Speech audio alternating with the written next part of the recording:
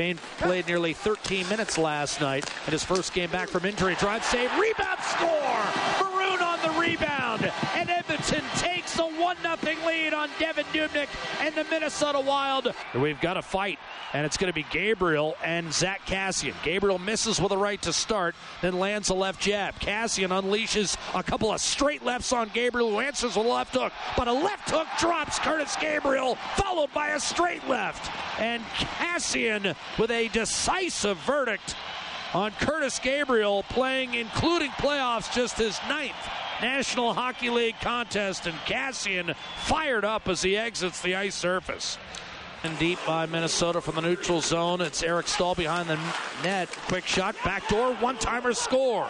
Charlie Coyle has tied the game with his team-leading 9th of the season and 6th in 13 career games against the Oilers. And just like that, Minnesota, in the final minute of a period where Edmonton had played fairly well, is able to tie it up. Niederreiter will collect the assist. Back to McDavid, top of the right circle. Little spin move on Granlund. He'll look for a teammate, find Lucic directly behind the net.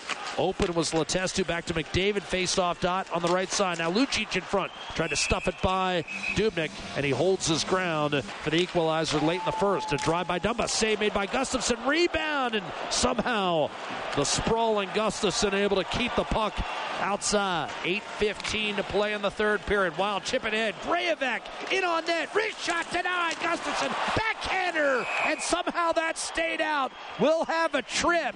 But I think Mark Letestu on that backhander on the rebound, lying in the net, was able to get his left skate on the puck and keep this a 1-1 tie. Could not bury that one. Sekera watches as a centering pass was deflected a couple times. Here's Draisaitl, a 2-on-1. Ahead to McDavid. Wrist shot, save. Dubnyk looks behind, and he's got it. With 3:16 to play in the third period. The stick of Charlie Coyle drops it to Koivu, in on net. Poke check, Gustafsson, rebound, score!